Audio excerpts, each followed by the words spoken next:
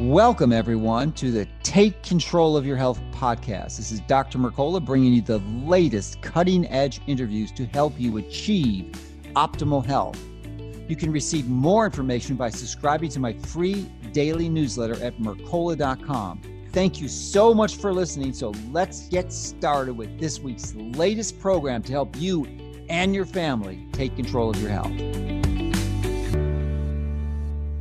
Welcome, everyone. This is Dr. Mercola helping you take control of your health. And we are going to take a sidestep from our normal routine, which is discussing COVID-19. But interestingly, if you understand this topic, it will unequivocally give you the tools and the resources to help prevent any damage from any infection, including SARS-CoV-2.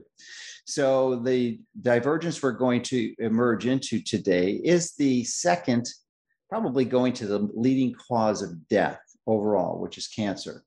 And we're going to talk about a fascinating component of it that I didn't realize until I got a copy of this book written by Dr. Nasha Winters, who we're going to be dialoguing with today. And the title of the book is Mistletoe and the Emerging Future of Integrative Oncology.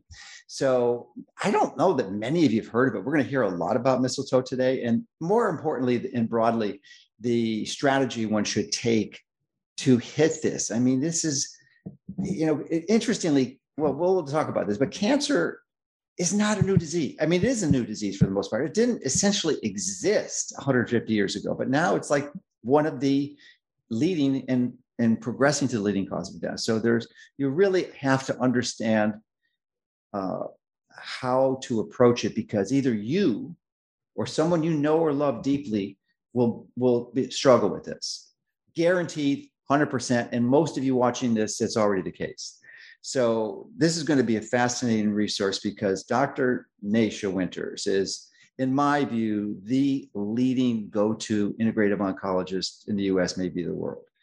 I have enormous respect for her. I didn't always have that view of her. I was somewhat skeptical, but over the years, I've come to appreciate that about her. And there's no doubt if I ever come down with cancer, and I doubt I ever will, but if I did, I'd see her first. And she kind of agreed to see me, which is really good, because she says it's impossible to see this woman. She's such in demand that the only way to get to her is indirectly through the people she's taught.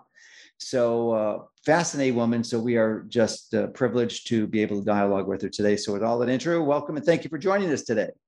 Thanks, Doc. It's so good to be here. As I was saying to you before we got started, I think about you a lot. I know you have, you are being kind of the don't shoot the messenger guy. You've definitely been the messenger as of late and always have been. I mean, I've been following your work for many, many years. And I know with the type of things you say comes controversy, but our world is controversial times right now. And we have to be willing to lean into, the sort of out of the box concepts and conversations. And you have never shied away from that. So I'm really grateful for you. Well, thank you for that. But it's not so much leaning into these concepts. It's just embracing the truth and helping people understand it in a way that gets them through the brainwashing. And thankfully, we've been able to really help a lot of people. And the reason they're focusing on me, it's not that my reach is so big. It's just that I have a powerful voice because I've been at this for a quarter of a century. Yeah. When I say something, it's been my observation that many people listen, because I know I have no hidden agenda, no ulterior motive. So that is why they perceive me as such a dangerous threat, and why there's such an enormous amount of intense effort to discredit me and get me out of the picture. It's interesting, life is so great. The more they try to discredit me, the more important my voice becomes. It's just crazy the way they work. I think these guys didn't understand what they're doing. You're like they're helping you market without you. Yeah, you couldn't be better. So. Well, it's interesting because controversy as well. Like I've had the same kind of dynamic. I've been, as of this month, October of 2021, at the time we're having our conversation, who knows when this will come, out to the public. Post it, yeah. Sure. Yeah.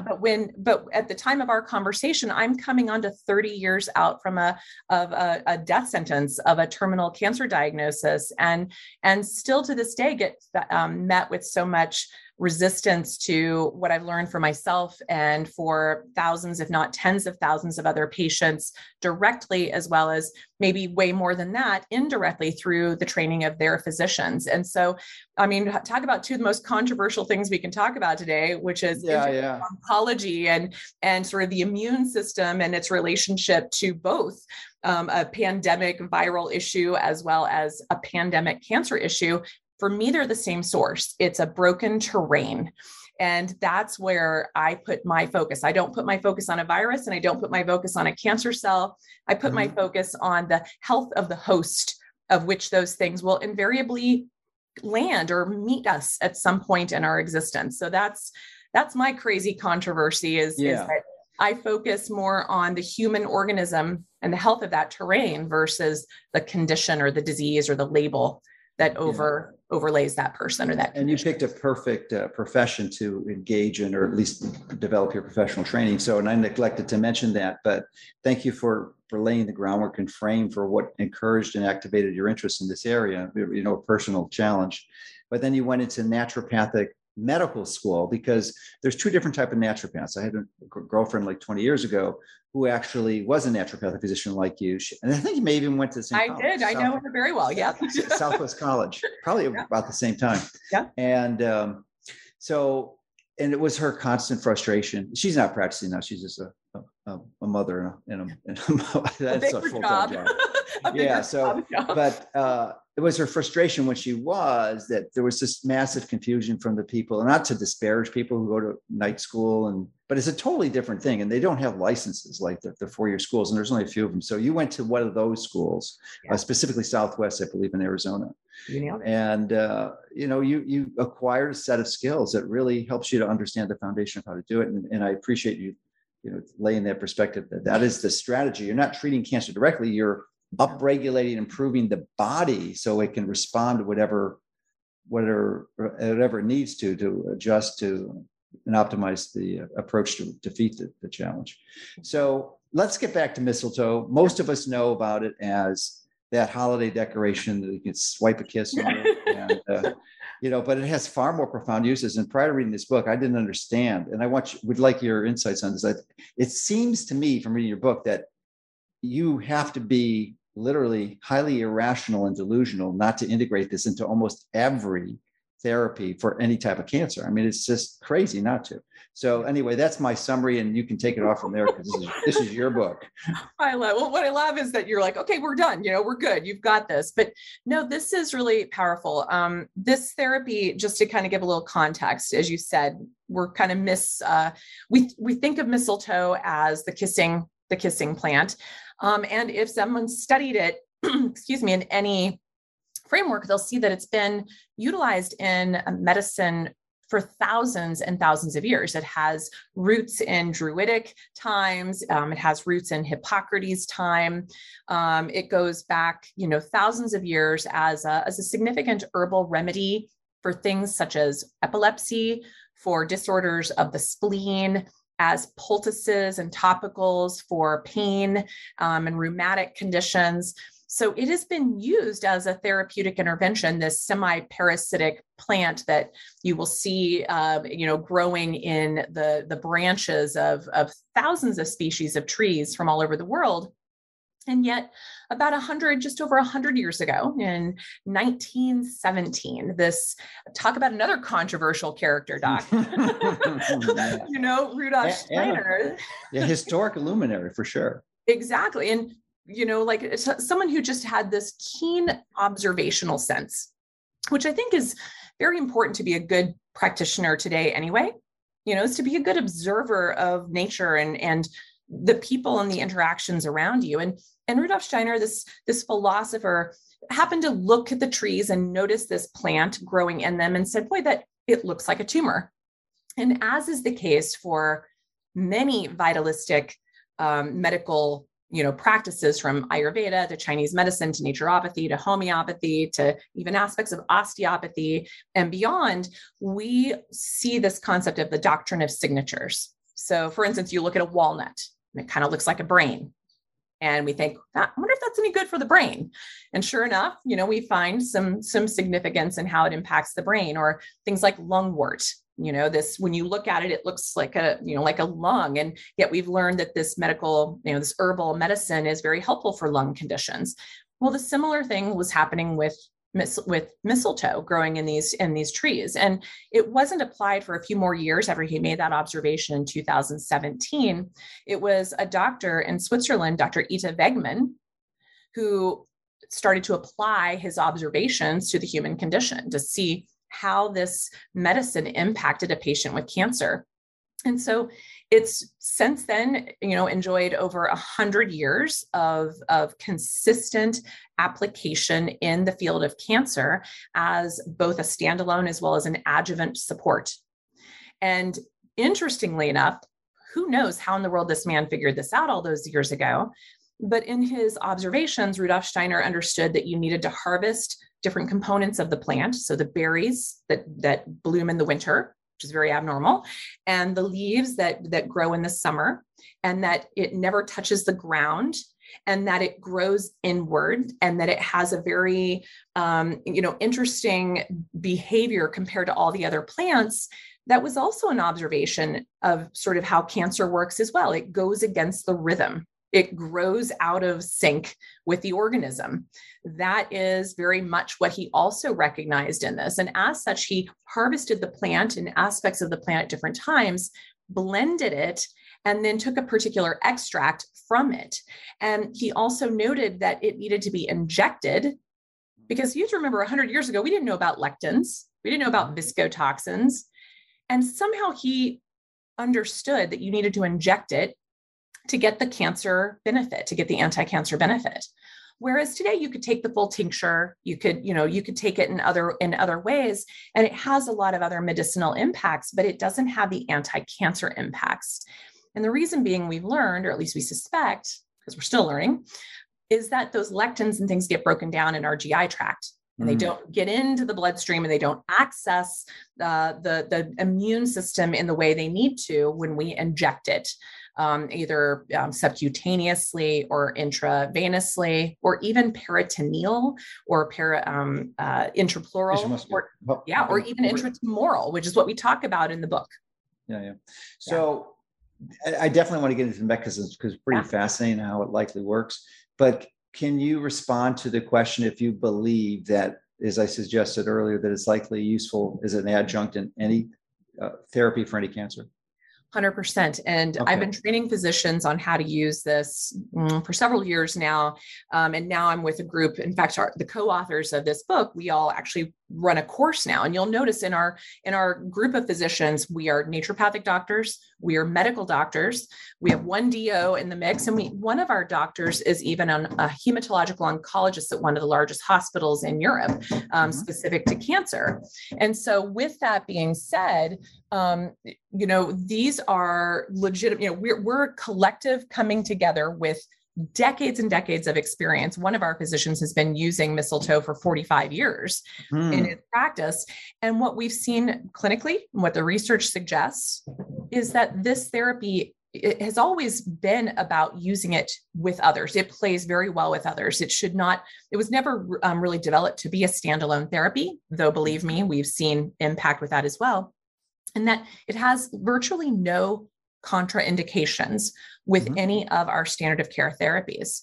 So we can literally inject this into a patient the morning before they go into a surgery, or they can start on this therapy the very day they're going to start a round of chemotherapy or radiation.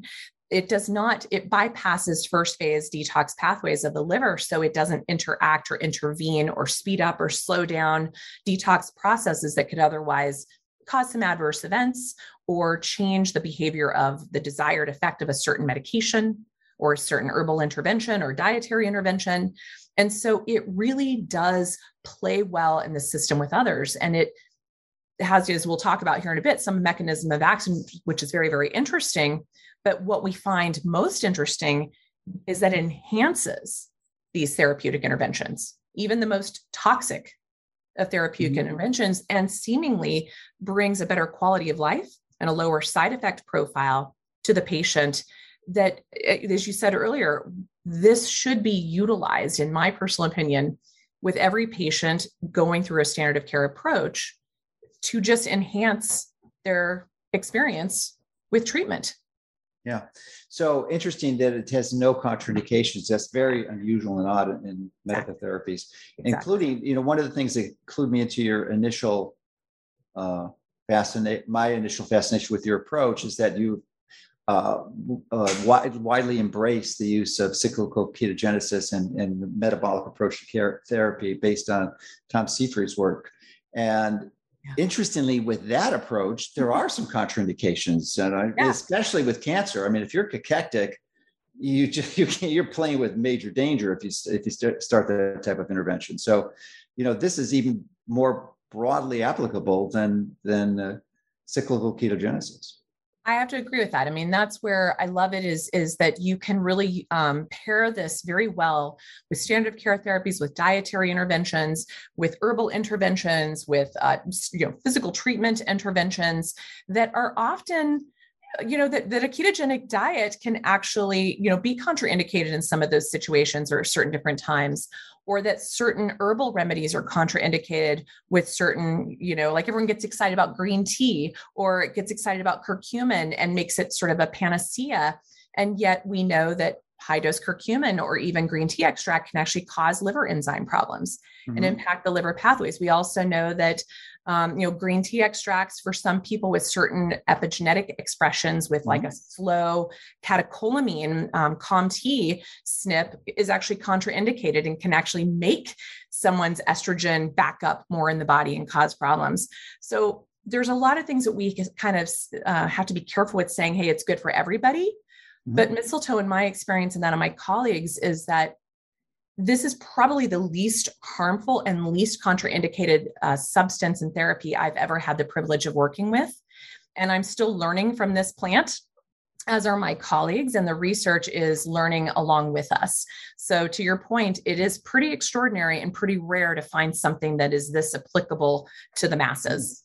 Yeah, and I think not only is it the least dangerous, but it's probably the least appreciated or at least well known, because I really wasn't aware of it. And I'm pretty astute to understanding these things early on, but it never really impressed me before as being something that's so crucial and important to integrate into every approach for cancer. And believe me, I've a lot of friends that I've known through the years have had it, and I would never recommend it, but now it's definitely part of the strategy. So would you say that's true also, that most even natural medical physicians aren't aware how helpful it is?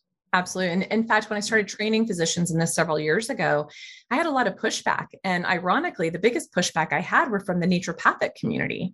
They were terrified of using this therapy that was quote unquote unproven. And I'm like, you have to understand, just because it hasn't been FDA approved does not mean it is not an effective medication. Just because we are not extremely familiar with it in the United States does not mean it is not well understood and utilized abroad. And just because it may not, be something you were taught in medical school, be it naturopathic or osteopathic or conventional medical training, does not mean it is not a powerful therapy. As I said, it is, over 100 years old of continuous use.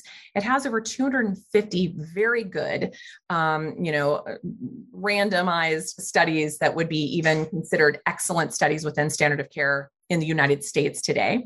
It just completed a phase 1 clinical trial at Johns Hopkins in the United States as an IV application for solid tumors, and is getting ready to move into a phase 2 clinical trial. It is the most studied integrative oncology therapy in the world. And it is utilized in upwards of 60 to 80% of all cancer patients in Europe will likely utilize this therapy at some time. And it's even in the sort of repertory or the registration in parts of South and Central America, all over Southeast Asia, in India, in particular, different parts of Europe. This is just part of their medical system. And our colleagues just north of the border in Canada have it registered, and our folks south of the border have it registered. It's just in the United States where we have a little bit of resistance to and sort of embracing it into our conventional medical system. Yeah, and with this last 2 years of the COVID nonsense, it's easy to understand why. I mean, it couldn't be more flagrant and flagrantly obvious. It's the reason is it's the drug companies. They love to suppress things. I mean, we have well documented drugs even they like to suppress because they're competitors like hydroxychloroquine and ivermectin. I'm not huge fans of them. They clearly work. I think there's better strategies, but clearly I have no objection to anyone using them as certainly as an alternative to what they're recommending, the COVID jab. But it's the same process, and it's so blatantly obvious that they do this. And so it's just easy to understand that they're doing the same thing for anything that's threatening their financial revenues in oncology, and they're significant. If I'm not mistaken, and you can support this, I remember this from earlier interviews with talking to some oncologists, that I think oncology is the only specialty in medicine, the only one where they sell the drugs directly to the patient. And these drugs, as most everyone knows, are expensive. Maybe give us a range, and I think it's maybe $100,000 a month or even more in some cases. But I think the clinician gets like a significant cut, maybe a third or half of that. Well, and it's interesting because there's elements of truth to that. I can't speak to exactly what it is, but I do have a handful of colleagues that are standard of care, conventionally trained oncologists who would verify what you're saying just from their own clinical experience, and have decided to sort of step out of that because of conflict of interest, and also because they don't want to be limited in utilizing therapies that actually can enhance what they do. Right. And help their patients have better outcomes and make their outcomes look better, at the end of the day. And so, a little thing I want to go back to, because you talked about this, about kind of the drug suppression or therapeutic suppression from the system. I mean, as a naturopathic physician who's been practicing integrative oncology for some time and who has teachers, mentors, colleagues, friends from all over the world, some of the most powerful therapies I've seen as anti-cancer that are beneficial even to the standard of care model of treatment, things like artesunate, curcumin, quercetin, a green tea extract, all of those in intravenous forms. Those have been taken out of our ability to use here sort of outwardly in the United States. Do my colleagues still find workarounds and how to get access to these very important medicines? Absolutely, they do, but they have to tread very, very carefully and very lightly. But again, you go north of the border or south of the border, and you have no problem accessing these therapies, or you go to Europe. And this is what I've been doing for the last 2 years, is these treatments that we've had great success with have been plucked out of our ability to access easily, readily, legally. We're now having to send our patients abroad for them to actually get good cancer care. That's what's really devastating to me. And another part of my purpose and mission is to build a research, an in-house residential research institute and integrative cancer hospital right here on our soil, so we don't lose access and patients don't. Do you think access. That's possible in the U.S.? Yeah. I mean, well, it is. It just seems so unlikely things are getting worse every week. Yeah. They're abandoning, every semblance of rule of law and the tyranny and, the lack of effectiveness of the judicial branch of the government. I mean, it just doesn't hardly exist anymore. So they're just destroying freedom and personal liberties. So how could you get away with doing that type of research in the U.S.? Well, first of all, we're completely out of the model. So we are not going to take insurance, and the hospital is a not-for-profit hospital. So it will be cash funded. It will be research grant funded. It'll be philanthropically funded, and it will be endowment funded. Don't you think they'll shut you down? I mean, look what they're doing. They'll try. But the beautiful thing is we have thousands and thousands and thousands of patients that have been waiting for the doors of this to open. The other thing is we're a research institute. So we're getting ourselves really dialed in that we will be doing all of our due diligence to let people know that these are not FDA approved therapies, that people are coming in a research environment. They're either paying cash or they're getting, grants, based on their financial ability to help them cover this care. We're doing it in a pretty open-minded medical state. The state of Arizona has one of the broadest scopes of practice in the country. And we're also very close to our southern border again with Mexico, so that if we do come up against someone shutting down one of our therapies for a bit, we are able to take our patients across the border to a little sister clinic to keep the continuity of care. Oh, we don't anticipate that happening because of people are coming as a buyer beware. They're coming with being well-informed to know exactly who we are and what we're about. And frankly, as you and I talked before the recording started today, we get thousands of inquiries a month from all over the world looking for this approach. The patients will drive this home. And I do have colleagues like you and others saying, wow, why don't you just do it in Mexico? Or why don't you just do it in Germany? Or why? Well, those places already exist to some degree. The biggest challenge is I want this to be on our soil. I want to leave a legacy of changing the care of cancer in this country. This is where it's about. And yeah, it's a mighty David Goliath story, if you ever heard one, especially now. But I also think the time is now, because we also have these acts like the Right to Try Act has passed. And because we do have more and more patients facing this diagnosis with grim outcomes. And because even a study that came out in the last year that looked at 17 years worth of conventional cancer treatments, the overall of 96 different drugs they looked at that were used over the last 17 years, the overall average survival rate of those pharmaceuticals was 2.4 months. Okay. That is the reality. And this is what's driving the clinical oncologists from around the world to sign up and take my course, right? And so I have physicians coming in from naturopathic doctors, integrative, functional medicine physicians, naturopathic physicians, functional medicine physicians, integrative oncologists, and standard of care oncologists, realizing that none of us are getting away from treating cancer patients, and that all of us need to do a lot more to support these patients. So there is this massive kind of underground movement that's starting to sprout and come above ground that's happening. And frankly, Mistletoe is one of the vehicles for that to happen. So I tie this back around because there was a big shift that happened when Hopkins took this on.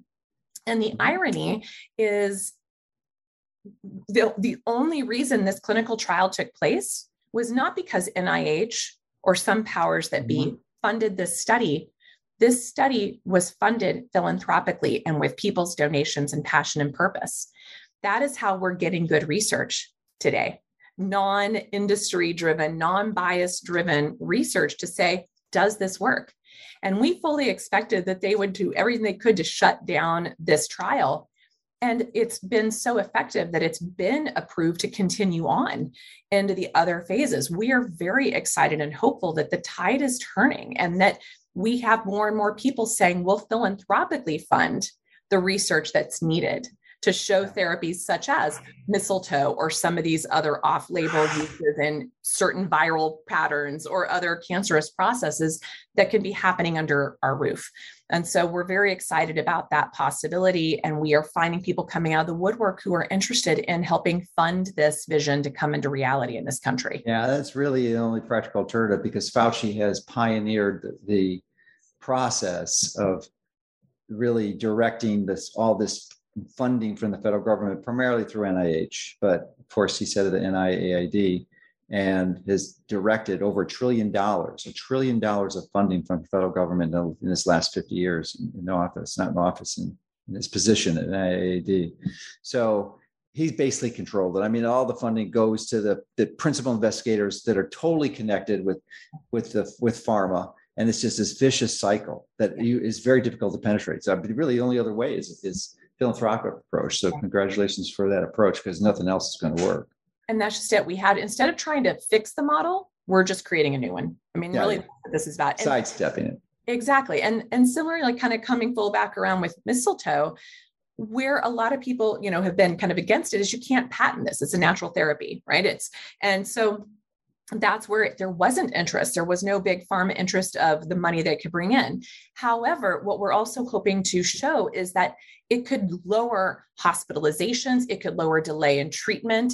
It could lower side effects, that require medical intervention, that ultimately lower the bottom line of insurance coverage for patients going through standard of care. So we also know that back doorway speaks to the insurance companies and speaks to folks that may support this type of care for their patients. So what we're trying to do is build the bridge, because we know we can't go against it. on one level. So we're building a new model, but we're also trying to build a bridge. And we're able to show that this therapeutic intervention, which when you look at the bottom line, a lot of integrative cancer therapies, doc, are very, very expensive, very expensive.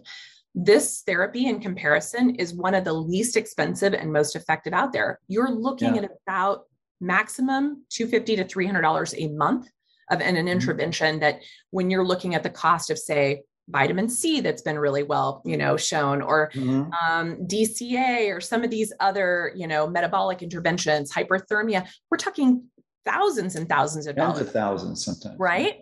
And so we're excited to have a therapy that basically is accessible to the general population, and even different foundations and organizations exist to even help patients without the means get scholarships to purchase this product and to use it as a supportive intervention. So what we're realizing is, instead of putting our energy into funneling and fighting the old, we're very interested in just putting our energy into creating the new. And that's where I feel like in this, especially in these last couple of years, I don't have the bandwidth to keep fighting the old. So I'm just sort of like, I know there are lots of people like yourself and others out there who are taking on that. While you guys are kind of keeping them distracted with that, we're up building something entirely new in the healthcare model. We're not fighting them. We're just exposing. We're exposing them. You're exposing. Because they are so sophisticated and powerful that it's almost impossible to fight them. Unless you do some very clever strategies like in the art of war, but you can't fight them directly. They're just too big. Let's get back to Mistletoe though, because you mentioned in one of these expensive interventions, hypertherapy, one of them, pretty effective, but that's probably, it can be used like that because it actually raises your core body temperature if used intravenously.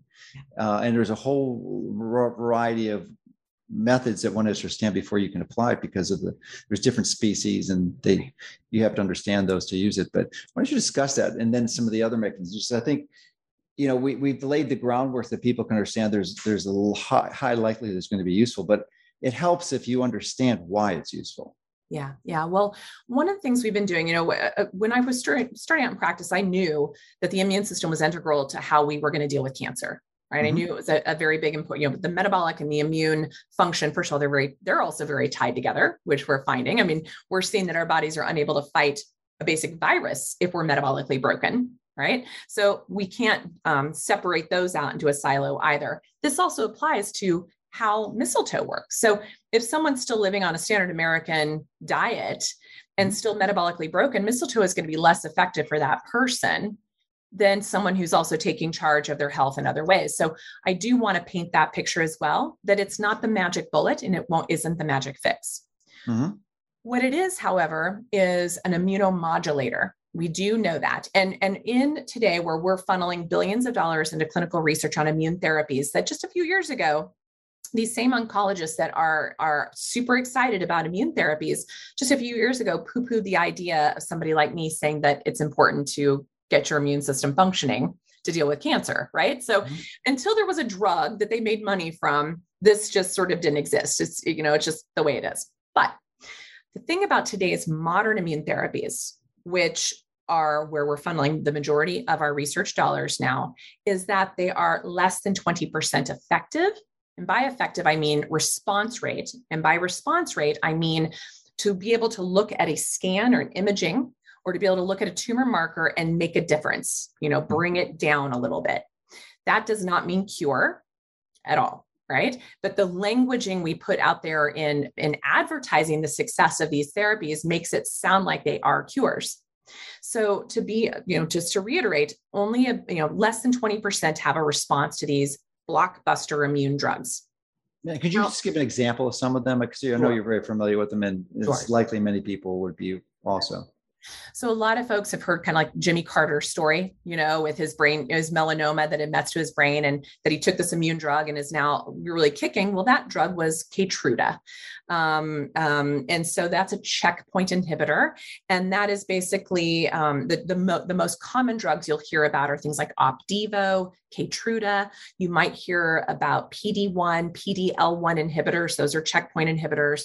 or CTLA4 inhibitors, also a type of checkpoint inhibitor. These are drugs that block kind of pull the brakes off your immune system to go hog wild in treating the cancer.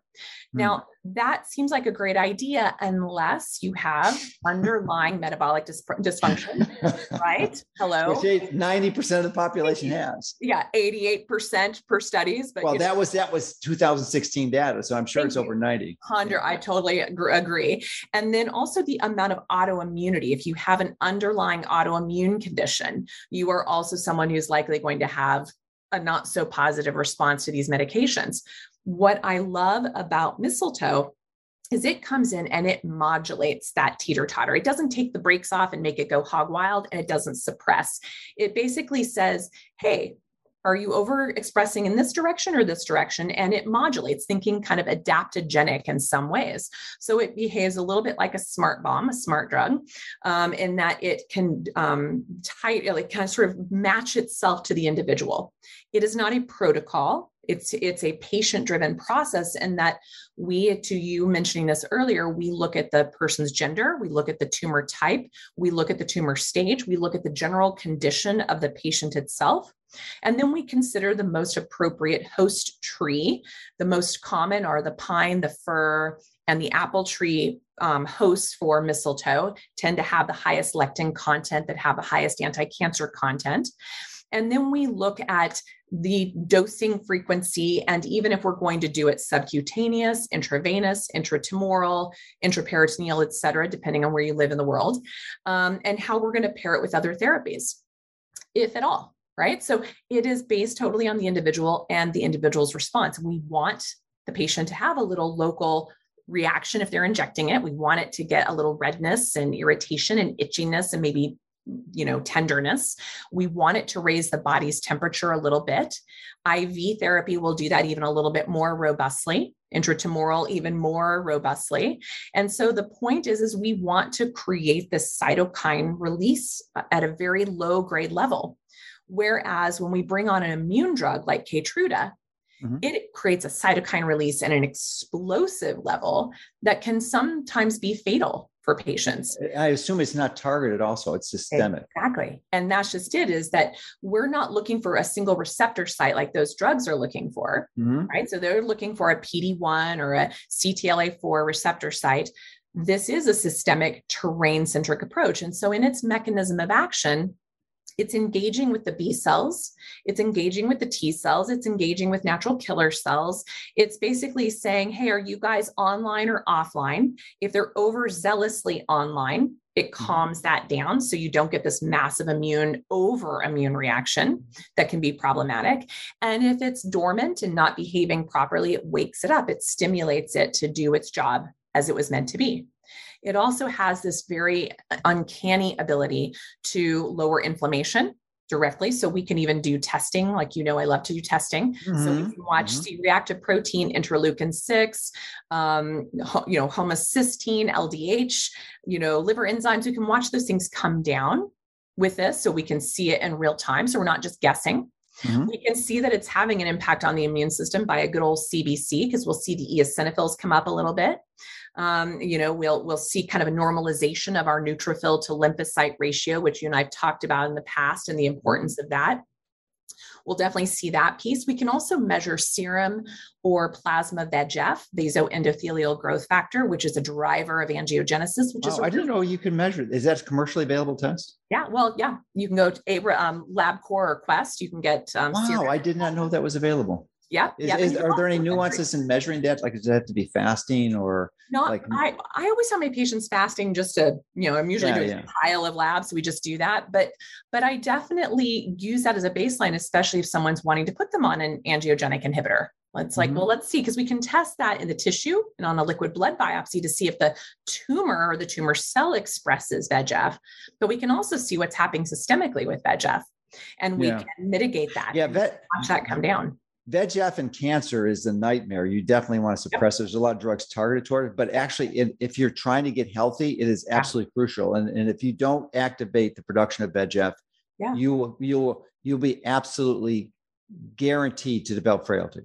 Well, and that's what happens. A lot of these folks get on these drugs, the anti-angiogenic drugs, and they end up basically jumping from one frying pan into another. Yeah. Yes. And what we see, what's very interesting about the anti-angiogenic drugs, things like, as an example of that, is Avastin. If a patient's on Avastin, typically within 3 to 6 months, I start to actually see their serum or their plasma VEGF start to rise. I start to see other angiogenic processes that happen, such as copper angiogenesis will start to rise, because, as you said, we need vasoendothelial growth factor just to survive, right? Yeah. And so the body is going to find a workaround. So if you're blocking it, if it's your whack-a-mole blocking it over here, it's going to find another way to overactivate. But if you've not modulated and changed the terrain, you can actually create more angiogenesis that feeds the tumor versus the terrain when you're on those drugs that block. And so, like, an interesting thing, vasoendothelial growth factor activation, the number one there's two major causes of it: metabolic dysfunction. So basically insulin drives it, as well as stress response. So cortisol drives it. Those are the two biggest things we deal with on our planet today. And so you can put all the Avastin you want in the system to block that pathway. But if you don't also address the stress response and the metabolic response and clean up the terrain, it's going to find a workaround, and it's going to be just as aggressively activating of that tumor growth as anything else. And so I love that you have this therapy, Mistletoe, that comes in that lowers inflammation, that lowers VEGF, that actually one of its most potent and most studied interventions or mechanisms of action is that it's a quality of life enhancer, right? Specifically what we believe. So important. We think that it's upregulating both the endorphin as well as the endocannabinoid system. It seemingly has. This is all from Mistletoe. It is all from Mistletoe. So then you're getting that stress modulation. And if you're getting that stress modulation, you tend to not be, using food as your drug of choice. Maybe you have a little more wherewithal to choose better, options for yourself versus medicating, with sugar or alcohol. And then, interesting, we've actually had several studies that it does, in fact, lower blood sugar and lower insulin. So it really is hitting all of what we call the terrain 10 from my previous book, The Metabolic Approach to Cancer. I find that Mistletoe tends to hit every one of those drops in the bucket, from epigenetic expression. We use it to clean up DNA. So we use it for people who've gone through radiation. We'll use it as a DNA stabilizer. We'll use it if people have taken a course of Cipro to help clean up the metabolic mayhem, the DNA damage that Cipro causes to the system. We know that it has some impact on insulin in IGF-1. We know I'm assuming that would be for all fluoroquinones, not just Cipro. Too. Thank you. Exactly. All the fluoroquinones, all of them. So it definitely has impact of supporting that. And in our book, we have hundreds and hundreds of references to all of the different mechanisms of action. And there's a couple really great, like my colleague, Dr. Paul Faust, he does a beautiful chapter on its direct impact on the immune system and all the nuances of that, which is, boy, howdy, that is really the hot topic today, both in COVID, but also in cancer and cancer research. And that chapter alone will illuminate for so many people why this therapeutic support and this therapeutic intervention is so helpful for the cancer patient, for prevention of cancer, for cleanup after cancer treatment, and also for other conditions. So we see very good benefit with it in modulating autoimmunity and having some antiviral effects. It's being used in the Lyme community, which is I tell people all the time, I think it's easier to treat cancer than Lyme, or work with people dealing with cancer than Lyme. It's such a tenacious systemic condition. We're finding that Mistletoe seems to have very beautiful impact there. And interestingly, hyperthermia is an intervention that's sometimes used to treat Lyme. And absolutely. So the mechanism of action may be pretty similar from that perspective. Totally. And when you put them together, the synergy, when you pair Mistletoe with hyperthermia, like so many of my colleagues in Europe have been doing for the past 50 years, talk about the biggest bang for your buck. We see some pretty extraordinary outcomes where I've had patients go over to Europe, stage 4, sent home to hospice, unbelievable metastatic disease everywhere, getting IV mistletoe along with both local, regional, and whole body high heat hyperthermia that have put their cancer into complete remission in many cases, but at the very least into turning it back into a manageable disease process. And even more interesting, increasing the responsivity to other therapies again. So basically, when patients become resistant, using a fever therapy like mistletoe by itself, or like hyperthermia, or a combination of the two, you actually can make that patient start to respond to their previous pharmaceutical interventions again. So overcoming that drug resistance. These are the places where I try to encourage my standard of care naysaying colleagues that we actually make them look better. Like, this therapy is actually helpful to make their therapeutic interventions work a bit better. And so that's where you and I kind of started this conversation today, is why is this not available to everyone, to help the, enhance standard of care, but also protect and support the terrain that surrounds those tumors and those tumor cells.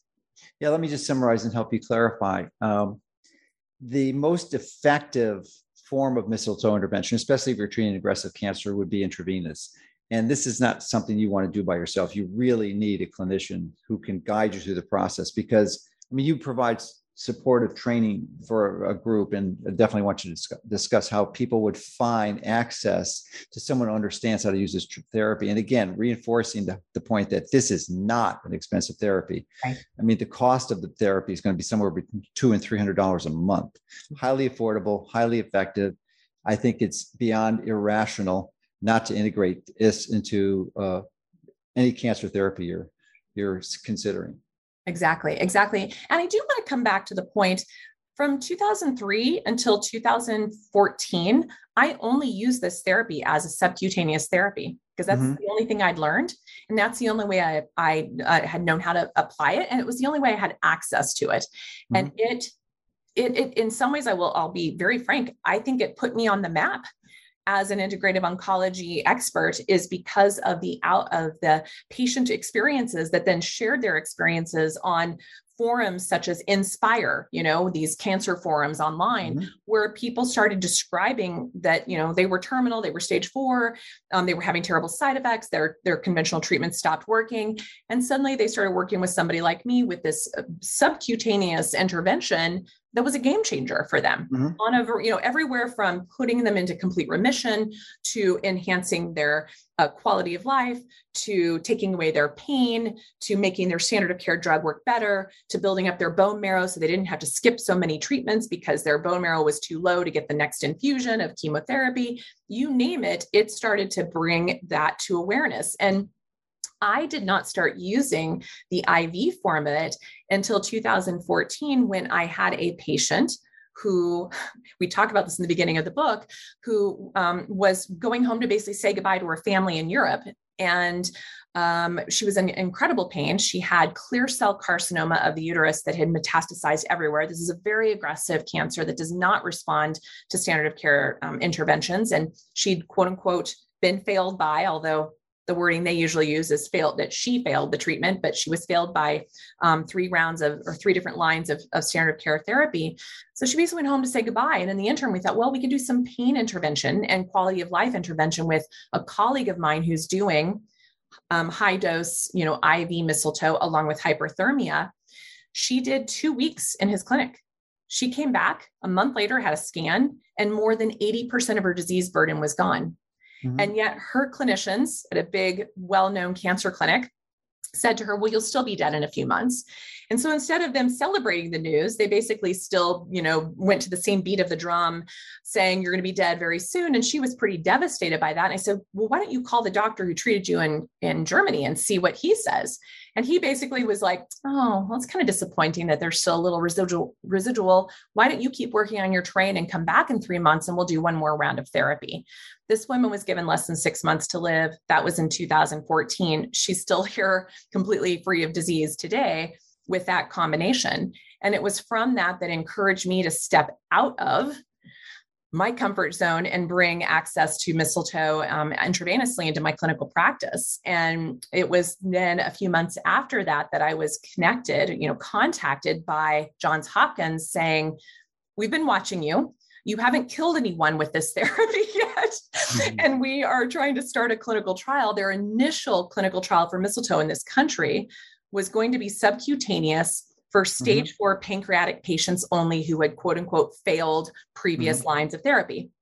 When they attended the same conference I attended in September of 2014. They heard the case study about my patient and they got curious and then realized no one was doing this really in the United States. So when they started apparently stalking me and realizing I was doing it and having really interesting outcomes, that's when I went back and helped them design a different IRB and a different study design to do an IV clinical trial on all solid tumor types that had been basically left without any other option. So it's still just the nature of it, the beast. It was still for folks who were failed by standard of care, who had solid tumor, who were otherwise, no other options. And what's the status of that Hopkins trial? Phase 1 is done.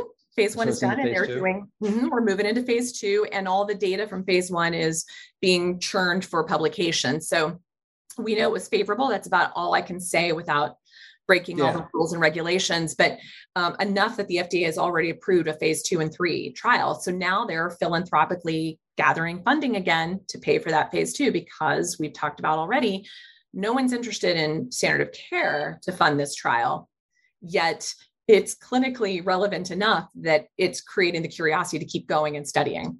So that's how these things have kind of impressed upon me that this is a therapeutic intervention that, this was a gal who was really in trouble, and I still had great success with sub-Q for many years. But when IV came under our ability to use, we could really hit some very, very aggressive cases that help stabilize and turn things around, enough that helped the patient actually get their feet underneath them so they could start to change their diet and their lifestyle and bring on other interventions to help shore them up. Because the first time I used it in office was with a woman who was in hospice, who was basically incoherent and in extreme pain that even morphine wasn't touching it. And so we took the IV to her home, expecting to give her end of life care. And that was, my gosh, 7 years ago. And we thought she had days left. And I was called in by my local hospice team to help give her, because they'd worked with me before, brought me in doing acupuncture and homeopathy and other therapies, and seen that we could bring some good resolve and good support for people in end of life care. So we brought that in as an intervention for end of life care. And she's still here to tell the tale. So, that was not anyone's expectation. And I don't mean to imply that that's what everyone's experience will be, but it was enough that made me feel bold enough to say, holy cow, if I can do this, what else can I do? And so that's where I started training physicians all over. And my colleagues and I now train with the Physicians Association of Anthroposophic Medicine, also known as PAM. They're who sort of sponsor these trainings. We now have one available online for physicians. And then we will be doing a live event. We're actually taking physicians next fall, 2022, to Europe to go into the hospital environment to actually see real times where you're doing boluses of mistletoe into pancreatic tumors or into the portal vein for people who have, HCC, the hepatocarcinoma, hepatic cancers that are very, very aggressive. There's a consideration of a clinical trial at one of the big institutions in this country specific to that cancer type, because it doesn't fare well per standard of care. When they inject the tumors, is it under ultrasound guidance? It is. Yeah. Yep, it is.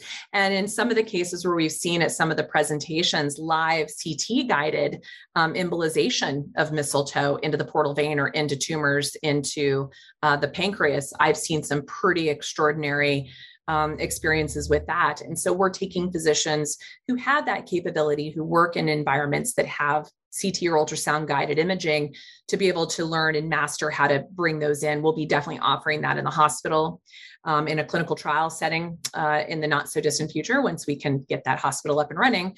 But that's where colleagues are doing this abroad successfully and writing papers about it. So I am certain that many people watching this would be interested in finding out how they could avail themselves to what a clinician who is trained in properly administering this therapy. So how would someone find one of those clinicians? Sure. So first and foremost, I'd go to the PAM website, which is, I believe it's wildapricot.org. Your search engine would take you to www. I want to make sure I'm getting this correct here. The place that's going to get you the most information on even the research and resource, as well as where to get training, is anthro, ANTHRO med.org. /mistletoe. That's also the repository for articles, as well as research, as well as who to see for clinicians.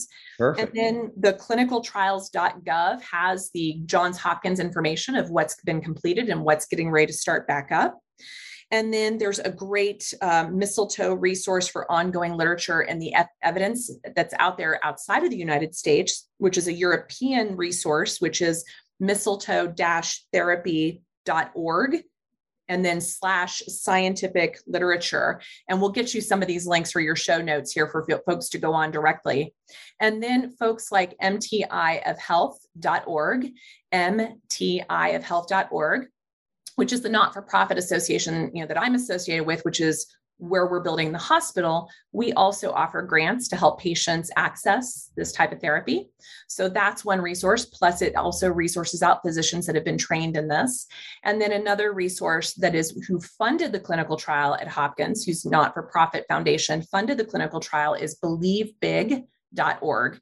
All of those places resource out information about mistletoe, where to find a practitioner who is properly trained in it, as well as access some of the grants that are available to help people with funding issues have access to this therapeutic intervention. So again, we are in the workaround here. This is completely out of the system. And by design, that's why we think we'll be successful in changing integrative oncology in this country. Are there clinicians in most areas, most big states? I would say all the states have somebody, but they're definitely far and few between. But many physicians even can train patients how to do the sub-Q and telemed and get them access to it. So don't let that deter you. Yeah. So don't get discouraged if there's not a local clinician. You can probably, if you have your physician, personal physician is interested in this, he can easily access the training. Exactly. And we have, he or she, sorry. They will be non-binary, but we can definitely access this now. Pam has our 3-day intensive training on this available online. We're also launching a beginner's course in this online this fall, 2021. And then we have the immersion advanced training in Europe in fall of 2022 on the horizon.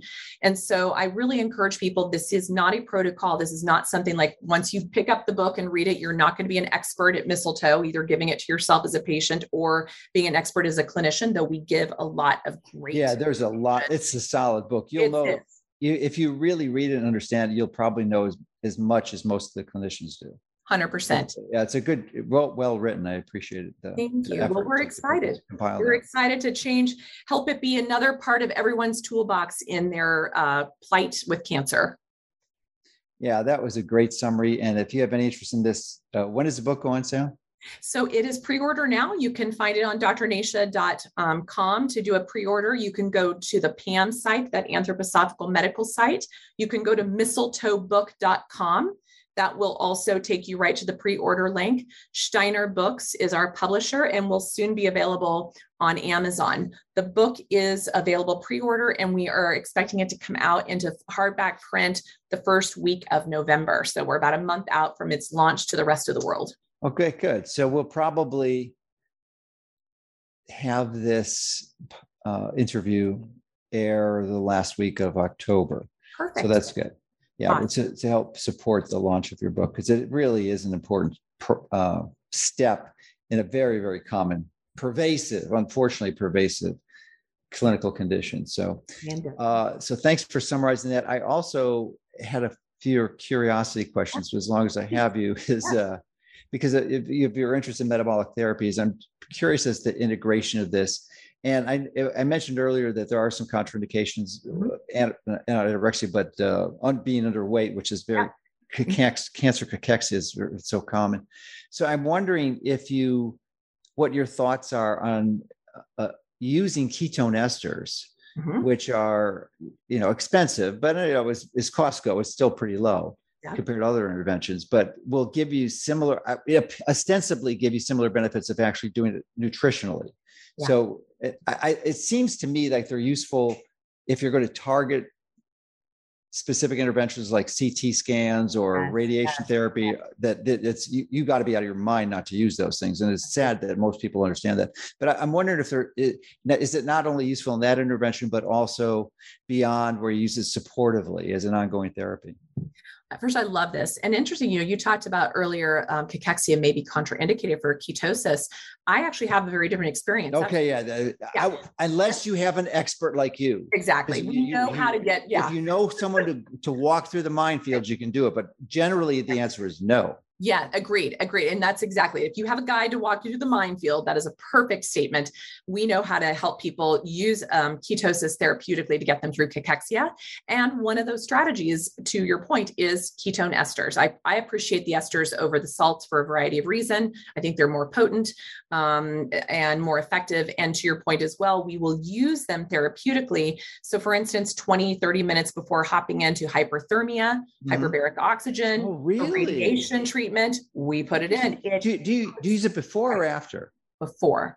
Yeah. Okay. And it's incredible because it puts that extra pressure in the system, which then creates an even more therapeutic response while protecting for things like the high cytotoxic therapies like radiation, or even hyperbaric can be quite cytotoxic, and hyperthermia can be quite cytotoxic. Wow. We can actually support that sort of storm. And what's the dose range? How many grams do you use? Golly, I somewhere between, some patients, it depends if they're already in ketosis. Yeah. I'd only need 5 to 10.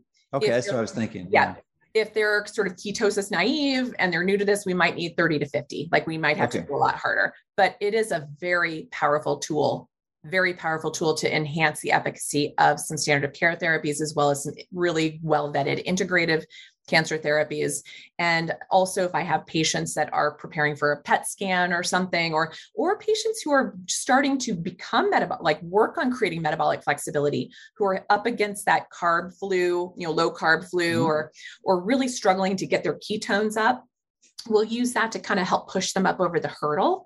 It can really put people there and really help people even clean up, like after they've done a round of, say, steroids, for instance. Maybe they've just had a brain surgery for their glioblastoma.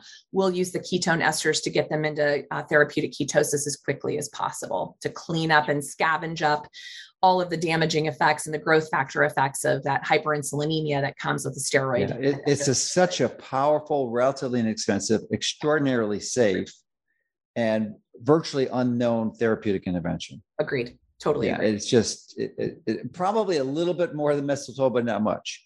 Well, and to do them together, like if I have a patient who's getting ready to do hyperthermia or radiation, to bring that sort of trifecta together of, the intermittent fasting with a little ketone ester bolus with your mistletoe. So you've got a little that warming therapy happening when you hop into the hyperthermia or the radiation or the hyperbaric. Yeah.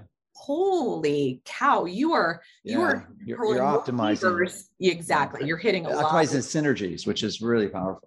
Exactly. So thank you for that. I'm so glad I was led to ask you that curiosity question, because I'm definitely changing my protocol for I'm going to add about 10 grams. So, and then the key too is obviously you want to be fasting. You don't want to eat a bunch of fruit before you go into the chamber. Yeah. Because that's the sugars would definitely stop the production of ketones. Totally. As if you're watching this or listening, I'm sure you're intrigued and impressed with the depth of knowledge that Dr. Nasha has. And it's just, the important overall picture is that she has just touched on a fraction of the depth of her knowledge in this area. It is so, she briefly alluded to the testing that's done, but it's almost impossible to adequately treat someone unless you understand the testing and you integrate it and implement it on a regular basis. And she does a magnificent job of that. I neglected to mention earlier, one of the reasons I'm so impressed with her is that the mother of one of our our veterinary doctors, who's on the side, Dr. Becker, came down with the problem. And I participated in the consults when I just was beyond impressed with, I had no idea the scope and breadth of your knowledge and what you were doing. It was just, I was just shocked at how effective it was. Not effective, but how comprehensive. So, and effective too. But I mean, but obviously initially you can only tell how comprehensive it is. So I encourage anyone to really, who's struggling with this, and I know many of you are, is to seek someone like her or someone she's trained that can help you with these similar strategies. So, and I don't recall if there's links for that in the book. I mean, obviously to the mistletoe, and you mentioned them, but how does one? Mistletoe is only one part of the intervention. I mean, it's an important part for sure, and it's essential to almost all the therapies, but all the cancers. But how do you find the actual clinician? Is it the same people administering mistletoe will do the integrative oncology too? Such a great question. And that's the one thing is just because you're trained in mistletoe does not mean that you're also trained in integrative oncology. Mm-hmm. And if you're an integrative oncology expert, that doesn't mean you've been trained in mistletoe. And mm-hmm. So because of the demand we get on a regular basis and the inquiry we get on a regular basis from people from all over the world, January of 2020, I launched a metabolic approach to cancer sort of mastermind, bringing in the best of the best clinicians that I've known and worked with or consulted with on their patients' behalf that loved my approach and wanted to learn how to, not just be given a fish, but learn how to fish. Mm-hmm. And so brought in our first cohort of 12, and then our next cohort had 25, and then our next one had 28. And we're starting our fourth cohort tomorrow night with another like 20 physicians from all over the world. We now have almost, I think, 10 or 12 standard of care oncologists who've gone through the program. The majority of the people going through my program are actually medical doctors from all over the world, the vast majority of them in the United States. But these folks are the folks that have been taught in a particular methodology that I've created over 30 years of my own experience of test, assess, address, don't guess. So they learn the why, they understand exactly the how of really testing and evaluating the patient and becoming truly personalized with that patient. They learn a ton about a lot of the off-label drugs and a lot of the other therapeutic interventions that are well vetted and pair well with standard of care or standalone. They learn mistletoe. They learn all about the terrain. We even talk a lot in our forums on even how to deal with the current pandemic, the current COVID crisis, because they're all in the same, they're in the same arena as far as we keep neglecting the terrain of the individual. And we keep looking at the wrong approach to treat or handle these crises. And we're getting further and further and further away from what needs to be done to change these outcomes. And these physicians are incredibly passionate. We'll have almost 100 of them trained by the end of the year, and all over the world. And our website, drnasha.com, has those graduates' information. Okay, and those that's the key. I want to make sure that link is prominent, because I mean, the mistletoe is helpful. Yeah. And you may have someone locally who's pretty good you're comfortable with. I'm not suggesting you have to see one of these 100. Nope, not at all. Many people don't have any clue how to find these. Right. And, so that's an issue. Now, just a personal question too, with respect to, many people go to Mexico and you're going to be close to Mexico. I think you're even moving to Mexico. Yeah. So what do you think the best clinic in Mexico is? I actually went to the clinic called Sonavive, not for cancer treatment, just overall for tune-up, and was impressed with their therapy. And I wonder where you would rank them, and are there better ones than Sonavive? Well, it's great because I know a lot of for just a little context, my brother-in-law was diagnosed with terminal pancreatic cancer when he was 35 years old, and he passed away in 2004 after a 24-year stage 4 pancreatic terminal. Wow, that's pretty darn good. Right? Exactly. So when he finally died of the disease, he had 24 bonus years, for crying out loud. Probably from some of the interventions, I would imagine. 100%. And his interventions were. They don't die. People don't die. People understand. People typically do not die from cancer. They die from the treatment. Right. And he never did any standard of care. None. Yeah. They got in there with surgery, opened up and went, oh my God, it's everywhere, closed him back up and said, go home and get your affairs in order. My husband always tells a story. They told him to go home and get his affairs in order. He gave them the finger and took off south of the border. And lo and behold, 24 years later, he finally succumbed of the disease, but he didn't get actively sick. He had a quote unquote a progression, because it never was in remission, a progression in December of 2003 and was gone in March of 2004. This was not like he was suffering for 24 years. This was him thriving, living, getting his work in the Smithsonian as a famous soil scientist, finding a marrying love of his life, raising 3 beautiful boys, watching like all the things. He lived a very beautiful life with cancer. That's the key we're always trying to beautiful, beautiful. And so in that, I started studying, I started going and exploring all these clinics down in Mexico. And there are so many beautiful human beings in some of these clinics that run these clinics. But for me, when I'm a metabolic filter and I love the testing and I like to bring in the best of both worlds of modern application with ancient application, I think the clinic that probably is doing it best right now, because they have somebody like Dr. Paul Anderson on their board, who's very, very up to date in his studies on vetted integrative therapies, but also metabolic therapies, is Sonavive, to your point. Oh, really? So you're enforcing my impression. I am. And we hadn't planned this. I had no idea. I was just curious. And I don't want to be like, I don't want to diss others, but I like that they are, they're blending kind of the best of, they're moving forward. A lot of our cancer clinics in Mexico are doing the same things they've done for 40 or 50 years. And we've learned a lot since then. So we want to evolve and move with the time. And I think they've done a nice job of it. And I've gone there with patients, and I've gone there like you. They offer like a physician heal thyself little program and whatnot. And I do like what they're doing. It's beautiful. I mean, it's an oceanfront apartment that you stay on property, and there's no EMFs. You can't have your cell phone there. They don't wear your own clothes in there. They have you put on organic. And a lot of what I learned from them is we're applying to the hospital we're building in it's Arizona. Pretty good. Yeah. I actually got my EMF consultant, Brian Hoyer, out there to help remediate them a little bit more. So, because they built cell phone towers, they didn't, but the community built them not too far from the property. Love it. How cool. Good accidental side note there. Yes. Sorry. So thanks. I don't want to overwhelm people with stuff, but the book again is Mistletoe, The Emerging Future of Integrative Oncology. Nailed it. All right. I remember. It only took 4 times. We got it. Yeah. Okay, good. So, and it's available real shortly.